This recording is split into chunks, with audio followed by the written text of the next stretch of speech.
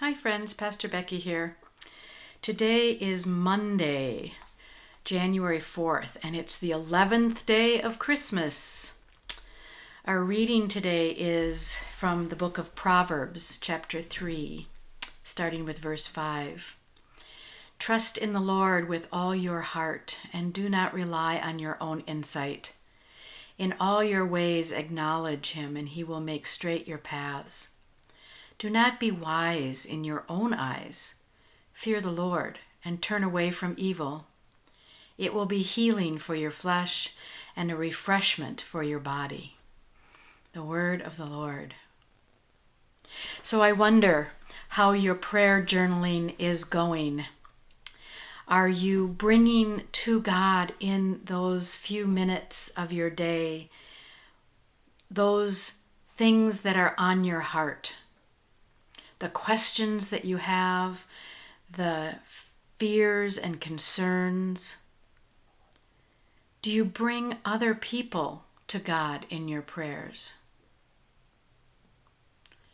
Prayer concerns for others are called intercessions, and we're familiar with those through what we do in prayer at worship, but we can do those for ourselves as well, and for our own prayers. What are your intercessions? Who are you praying for? And are you bringing your hopes to God? What are you yearning for in your life? God wants to be in conversation with you about those things. Not that God is a heavenly or divine concierge or snack machine where you can put a quarter in and get out the candy bar of your choice. God will be in conversation with you about what is good and wholesome and abundant life for you. Sometimes God's answer to me is no, or not now, or just wait a little while, or have you thought about this? All of those are not really what I want to hear. But over time, I see and experience God's wisdom in that.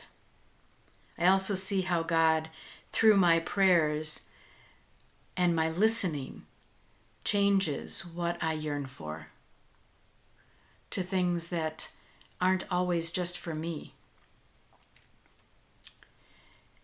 As you trust in God to answer your prayers, one way or the other, you will experience this healing that the writer of Proverbs talks about. I say you will because I have, and I know people who have. I hope that you will trust that. Let's pray. Holy God, sometimes it is hard to trust you when you are silent or seem to be absent. So we pray that you will make yourself known in our lives, that you will speak clearly through our inspirations, through other conversations, through your word in Scripture, through your living Christ, your living word. Help us to see and follow.